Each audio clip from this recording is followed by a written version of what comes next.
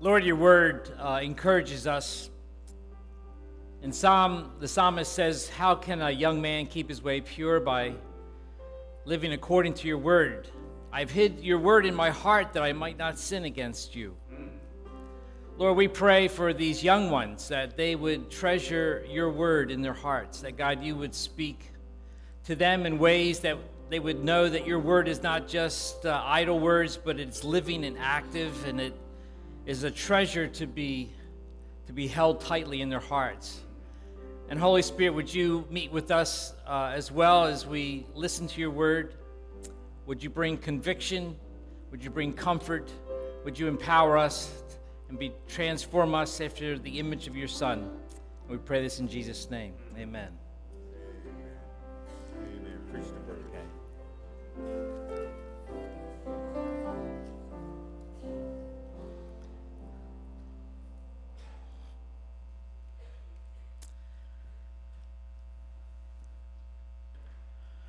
Welcome to Faith into our final message in the Gospel of Luke, as we've been looking at the prayers of Luke, and specifically on the call to persistent prayer.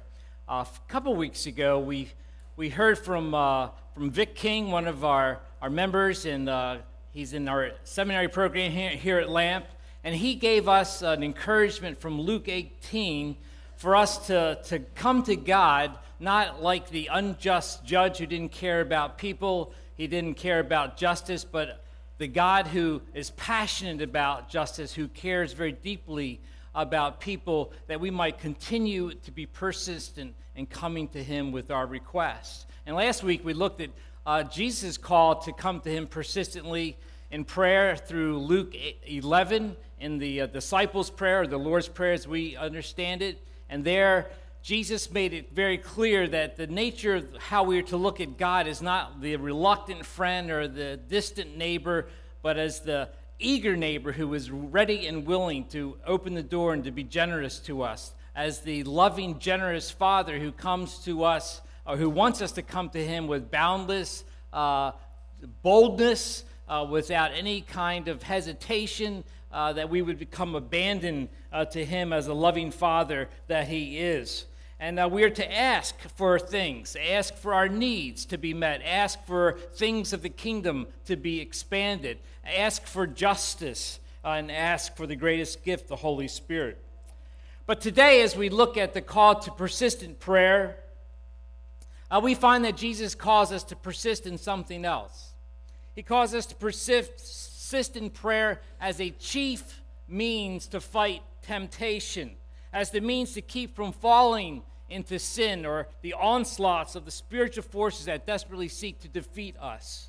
Immediately before our passage, Jesus meets with his disciples in that Last Supper, and he told Peter that Satan had asked that he would sift him as wheat. And Jesus is now trying to prepare his disciples for his soon coming departure. And he tells these disciples of what to expect. And he leads them to this Garden of Gethsemane, this Mount of Olives, which is a place outside of Jerusalem. They had come to Jerusalem this week of Passover. It was teeming with people, but the disciples every night would go back to this Mount of Olives, to this Garden of Gethsemane, which apparently was a place that were gardens that wealthy people who lived in Jerusalem kept. And it was possible that there was a wealthy friend that Jesus had that allowed him and his disciples to go there in the evenings. And so Jesus is speaking to his disciples just moments before his arrest and ultimate crucifixion. Let's consider Luke 22, starting with verse 39. And he came out and went, and as was his custom, to the Mount of Olives, and the disciples followed him. And when he came to the place, he said to them, "Pray that you may not enter into temptation." And he withdrew from them about a stone's throw and knelt down and prayed, saying, "Father, if you are willing, remove this cup from me. Nevertheless, not my will, but yours be done." And there appeared to him an angel from heaven, strengthening him. And being in agony, he prayed more earnestly, and his sweat became like great drops of blood falling down to the ground. And when he rose from prayer, he came to the disciples and found them sleeping for sorrow. And he said to them, "Why are you sleeping? Rise and pray, that you may not enter into temptation." The word of the Lord. Sometimes after an extremely stressful day, I will find myself watching extreme cage fighting.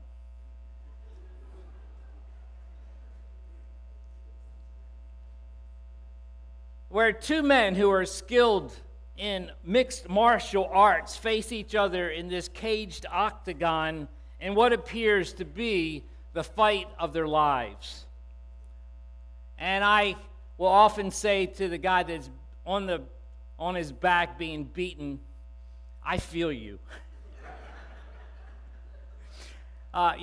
It's interesting. I don't know if you've ever Googled your name to find out if there's another person that has your name in the world. I found one other Craig Garriott in the world. His name is Craig Garriott. He lives in LA, and he apparently was the extreme MMA heavyweight champion for a period of time. And he is now the coach of South Bay Slammers. Now, I really can't say it makes me feel better watching somebody else get beat up. But it does remind me of what the Apostle Paul's frequent description of the Christian life is. It's a fight. Paul gets to the end of his life and he sums up it by saying, "I have fought the good fight." And he tells Timothy, "Fight the good fight of faith." In 1 Corinthians 9, Paul makes reference to the Corinthian Isthmian Games, the predecessor of our Olympics.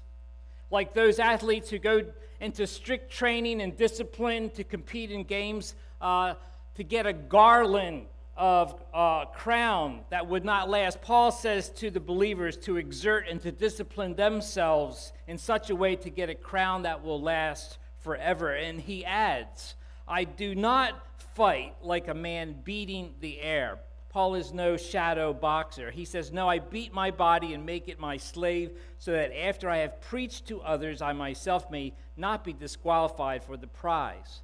And there Paul makes an allusion to the boxing matches in those Isthmian Games, where it is recorded that athletes box sometimes up to 4 hours until one competitor was knocked out. Boxing was the most brutal event.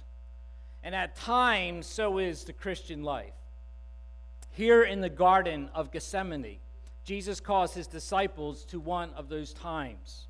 Here, Jesus calls his disciples then, and he calls us now to fight in prayer.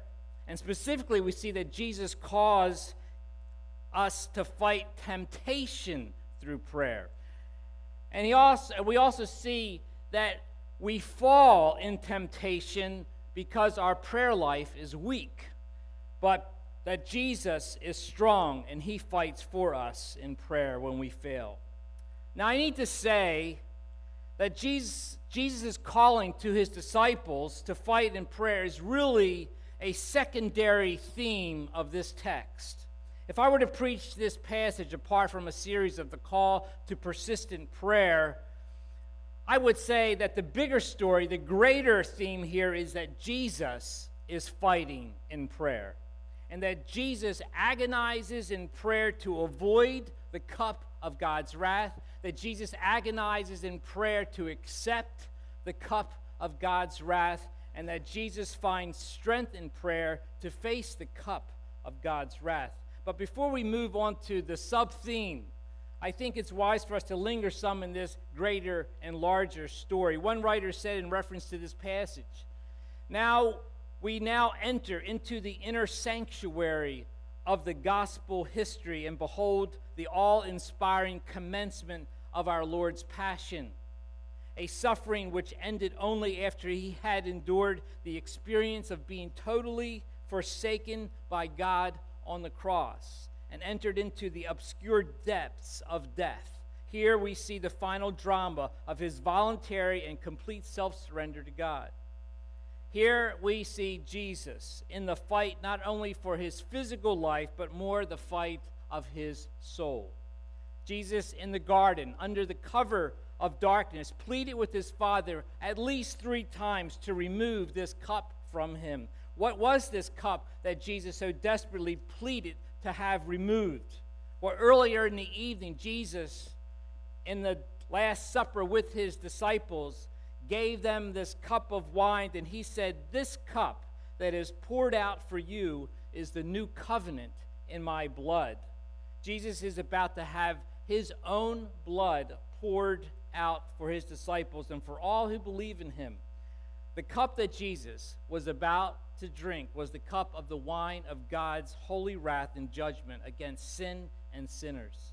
The scriptures tells us that the soul that sins shall die. The God of the scriptures is not an indulgent God who says, well, that's okay, I can overlook that.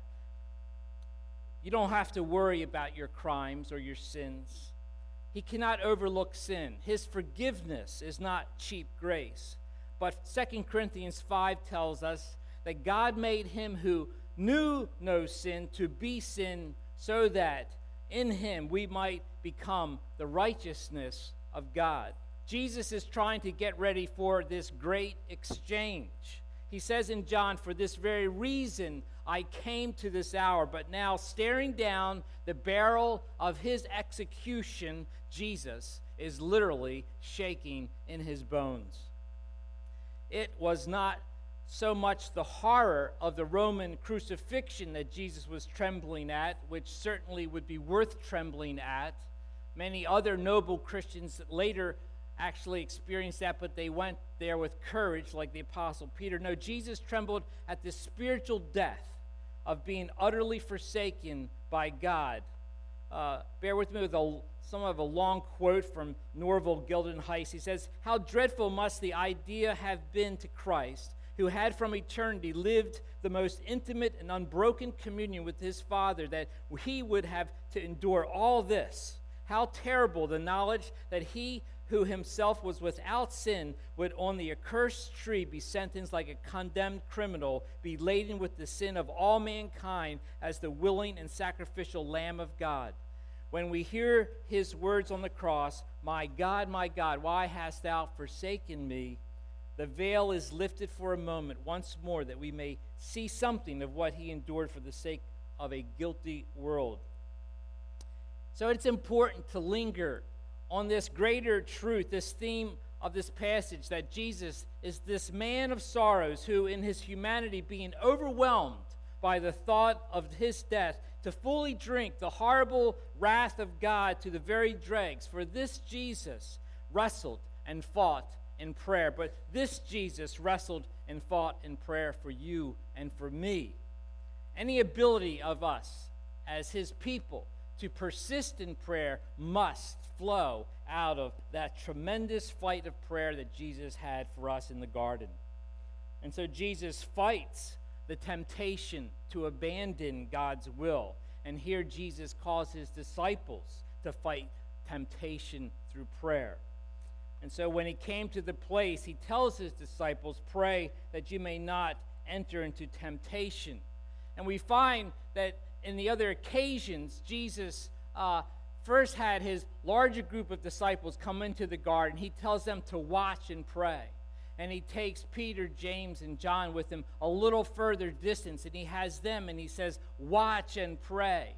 And then Jesus goes a stone's throw away. They can hear him in his agony, but he calls them to pray. And maybe they stayed up for a period of time as they heard Jesus agonizing, but they became overwhelmed and they fell asleep. But Jesus tells these disciples to watch and pray.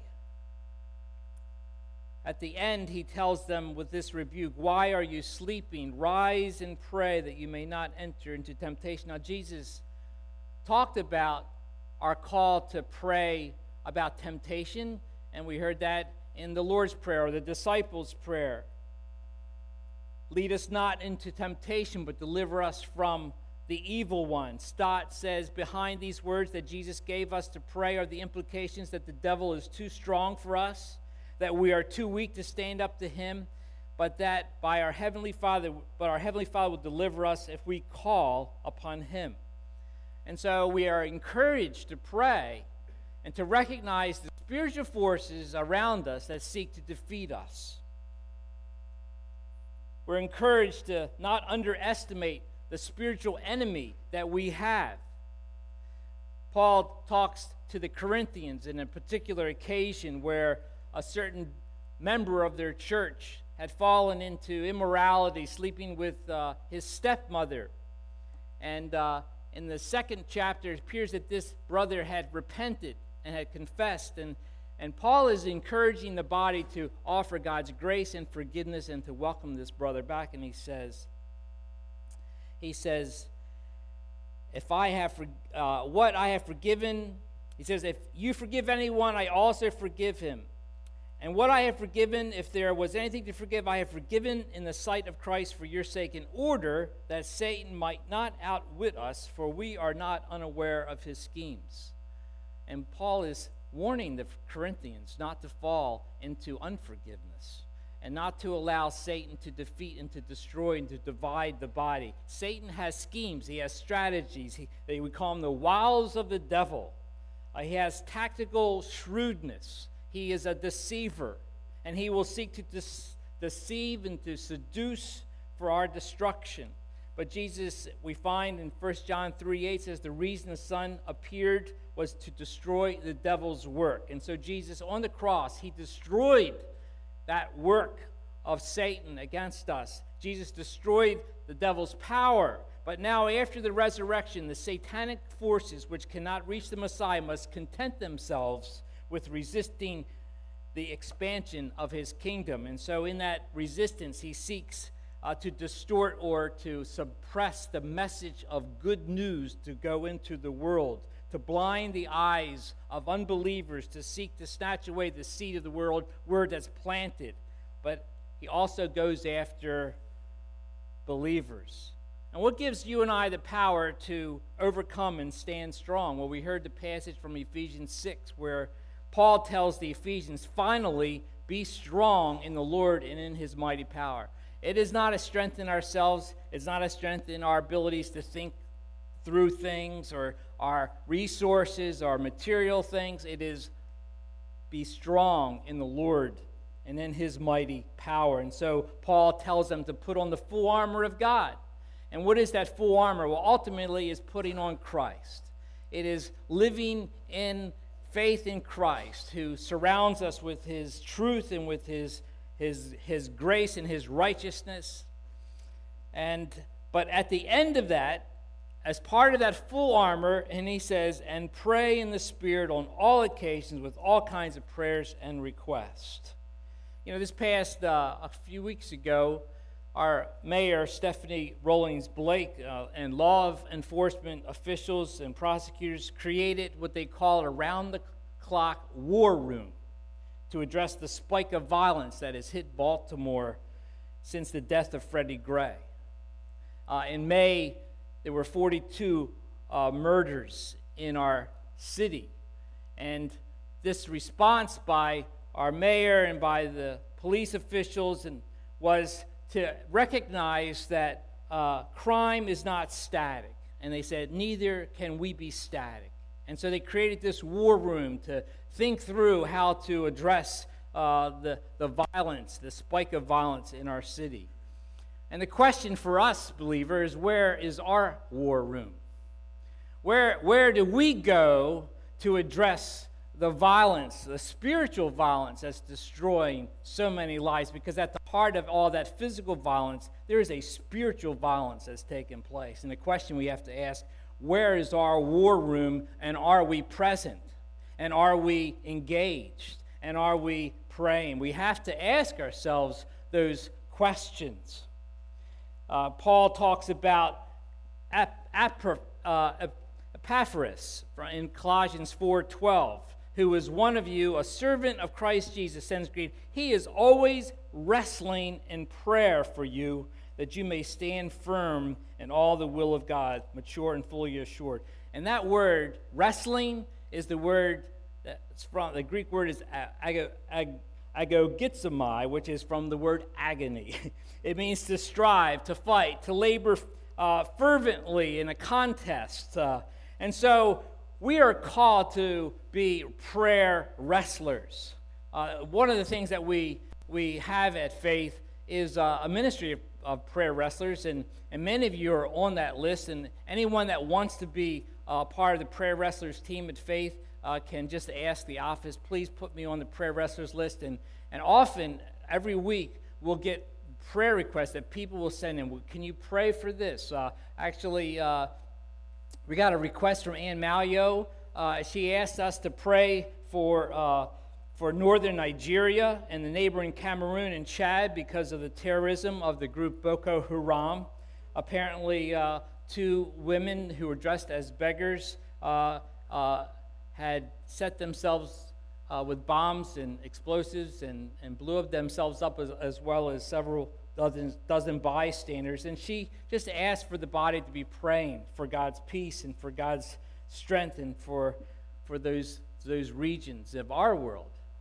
The other prayer request that came this past week was concerning Tim Hall, who is Debbie Dortzbach's brother, who apparently had a low blood pressure, and it was a big concern whether he was going to make it. And within a 24-hour period, he was doing very well, and they sent him home, and it was like an immediate answer to prayer. Amazing, isn't it, that God answers prayer? You know, some time ago, Johns Hopkins, in response to Johns Hopkins Hospital, in response to just empirical data that had been surfacing from a study on prayer for patients, they had recognized that when they had a group of patients who had been prayed for, they performed and their health was so much better and improved so much more in like 26 different criteria than a group of people who did not have specific prayer for. And so they were calling for churches to set up groups. Would you pray for these patients? And we were one of those churches, and we would gather together as a group of people. They didn't give us a lot of information. They gave us the first name and some basic details. They said, you cannot go and visit these patients. You can't get them, but we want you to just pray for them. Here's Johns Hopkins Hospital asking churches to pray. You know, I guess it would be considered medical malpractice if a doctor knew that they had something to help a patient and refused to give it to them. And so prayer appears to be one of those things just from pure empirical data. But we don't need just a pure empirical. We know it as believers. God answers prayer. It is a super powerful resource. Do you realize what you possess? And so Jesus calls his disciples to pray, to fight temptation. But we also see that we fall in temptation because our prayer life is weak. And when he arose from prayer, he came to the disciples and found them sleeping for sorrow. Now, at this point, Jesus had been warning his disciples over and over again that he would be arrested, that he would be handed over to the authorities, he would be tortured, and he would be killed, and on the third day he would rise again. And he told them, of course, it was all nonsense. They couldn't understand what he was saying. But now, here in this last evening, he walks into Jerusalem with the great cheers of the throngs of people. But just in a few days, there's been a great reversal of the crowds. And Jesus had cleared out the temple courts, chasing out the money changers. He had raised and had been a growing hatred among the religious leaders of Jerusalem who wanted to kill him and were looking for a way to kill him. The disciples knew that their Messiah, their Christ, was in trouble. And now he is telling them again that he is going to be handed over, that he will be killed, he will be crucified. And they have this Last Supper, and Jesus he gives them a surprise because the Passover supper didn't have this extension of the bread like Jesus gave. This is my body broken for you. Eat in remembrance of me. They didn't have the cup. This is the cup of in my blood shed for the remission of sins. Drink of this in remembrance of me. They didn't have these things, but now it was sinking into them that yes, our Lord, our Messiah that we've been following these years is now very deeply in trouble, and it might be that he will be arrested and killed. But it still didn't sink into them. But it says in Luke's account that they're overwhelmed with sorrow. They are exhausted from the events of the day, and they come to the garden, which has been the place that they would rest and get renewal. But Jesus says, don't go to sleep. Watch and pray. Watch and pray. And he tells Peter, can't you stay up for just 1 hour with me? Just watch and pray. But every single occasion, and there were 3 different occasions, Jesus would come back and his disciples would be sleeping. He would rebuke them. There was one occasion he just came back and he just looked at them. They were just all slumbering, sleeping disciples. That never happens to anyone here, does it? Well, the reality is that they did fall asleep, and the reality is that they did fall, because just in moments later, Jesus would indeed be arrested, and Jesus told them that when he would be arrested, that the sheep would scatter. And so we find that they all abandoned Jesus, and of course, Jesus told Peter that before the rooster crows, you'll deny me 3 times, and Peter couldn't even comprehend that. He was ready to die. He had all the bravado that he was going to fight for his Lord, but yet we find that Peter utterly falls. How is it that they fell? How is it that these disciples fell from such a great fall after being with their Lord for 3 years in his presence, all abandoning him, and here's the chief of the apostles denying Christ, not just once, not twice, 3 times. I never knew the man. How is it? They're weak. They are weak. But they chose to sin. You know, Paul says, no temptation has seized you but which is common to man. And God is faithful. He will not let you be tempted beyond what you can bear, but when you're tempted, he will provide a way out, an escape, so that you may be able to endure it. The only reason that you and I fall into sin is because we have chosen to. We have willed to. It is not because it's too much for us, or that Satan made me do it, or this person is to blame. Paul makes it very clear the reason that you and I fall into sin is because we have chosen to. And the reason that Jesus raises here is because we are weak in prayer. We did not stay up for that hour to pray. You know, the world has had to watch the great demise of a major American figure in our land, Bill Cosby, once considered a great example of a strong father and husband who confessed to serial drugging and exploiting young women. There does not appear to be any repentance or remorse, and I think it can be said that Bill Cosby's prayer life and experience with God as his father was weak. As far as I know, Bill Cosby did not have a relationship with God as his father. And, you know, we should pray for him. And we should pray for his family and for his marriage and for those who were abused by him, that God's healing and justice would reign. I think of Job 31, where he says, if my heart has been enticed by a woman, or if I have lurked at my neighbor's door, then may my wife grind another man's grain, and may other men sleep with her, for that would have been shameful, a sin to be judged. It is a fire that burns to destruction. It would have uprooted my harvest. Uprooted my harvest. I think we are watching that harvest being uprooted in this man's life. But Satan isn't just after the downfall and the disgrace and destruction of public figures of entertainment. He works his schemes, particularly to defeat children of light and their leaders. And closer to home, one of our own pastors of a very prominent church in Florida, PCA Church, the grandson of Billy Graham, also fell and had to resign his pastorate within the last month due to marital unfaithfulness. He wrote this book, Jesus Plus Nothing Equals Everything. I have that book. I have read that book. It's a good book. And he talks about how it talks about grace, the grace of God, that it will help you push deeper into the gospel and push the gospel message more deeply into every corner of your life. That's the claim of this book. And yet, for his own life, it wasn't enough. Just knowing the truth,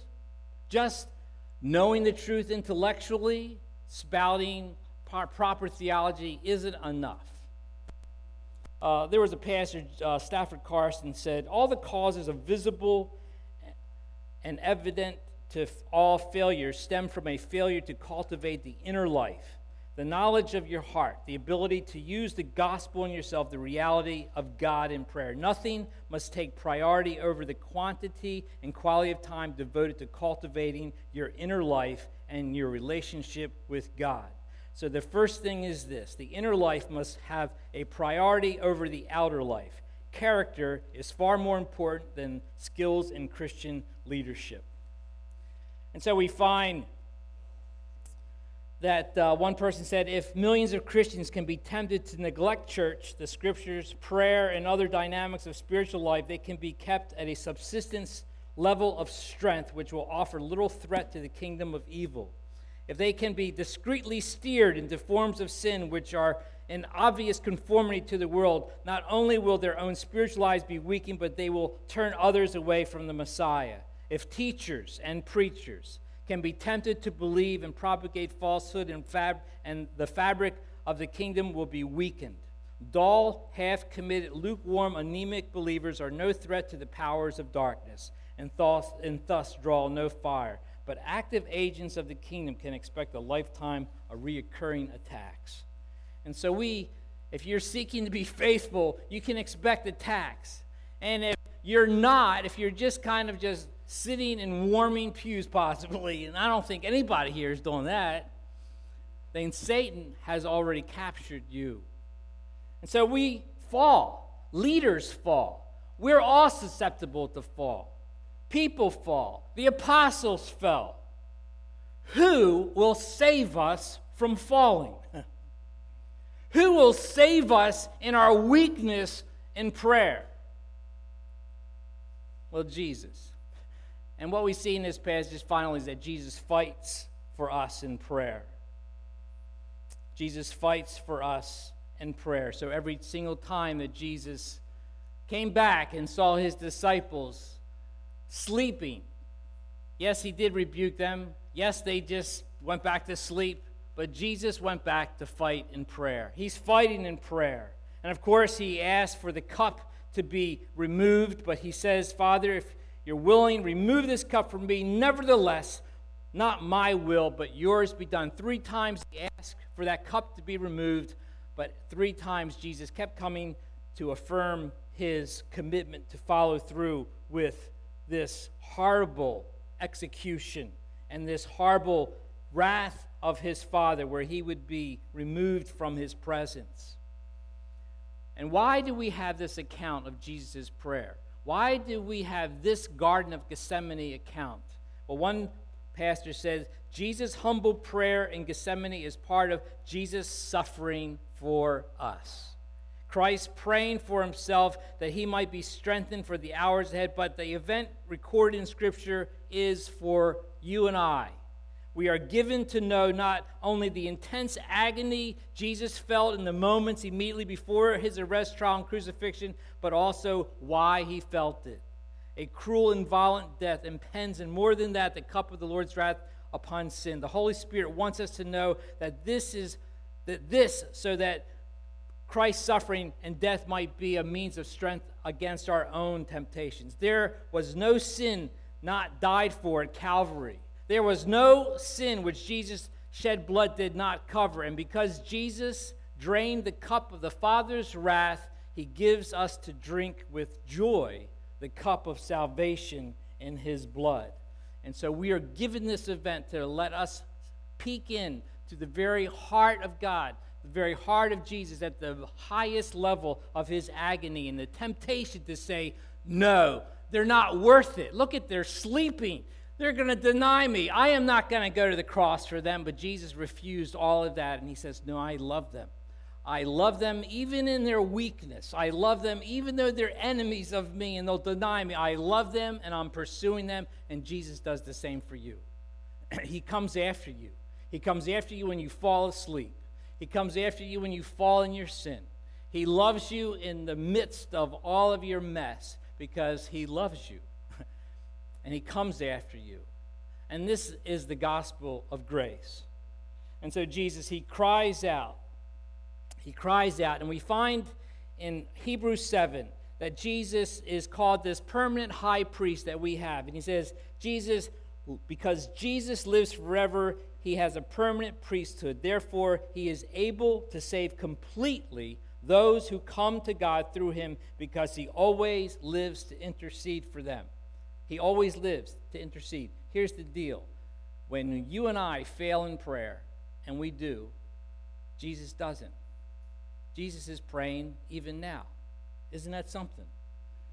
Because you and I will fail in prayer. We'll be weak in prayer, but Jesus isn't. He's staying up. He never slumbers or sleeps. He's always praying. Jesus is interceding even now while you're hearing these words. And then through a weak vessel, he is fortifying you. He is praying for you even now that you would be strong. But when you fall, when you fail, Jesus is strong still. And so this is the gospel of grace. How do we strengthen our prayer lives? It's not like, well, if you don't pray more, you're just going to be a loser Christian. The reason that we should pray more is because we have a Savior who prays all the time for us. And that even when we fall and fail, that he is with us and he continues to strengthen us. He's not going to let us go. Paul Miller says studies have shown that 90% of people in our churches do not have a praying life.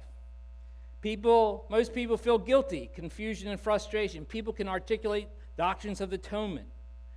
But internally, there is no functional, ongoing relationship with their Father. This kind of Christianity cannot withstand the onslaught of a postmodern world. It is a tinderbox for cynicism.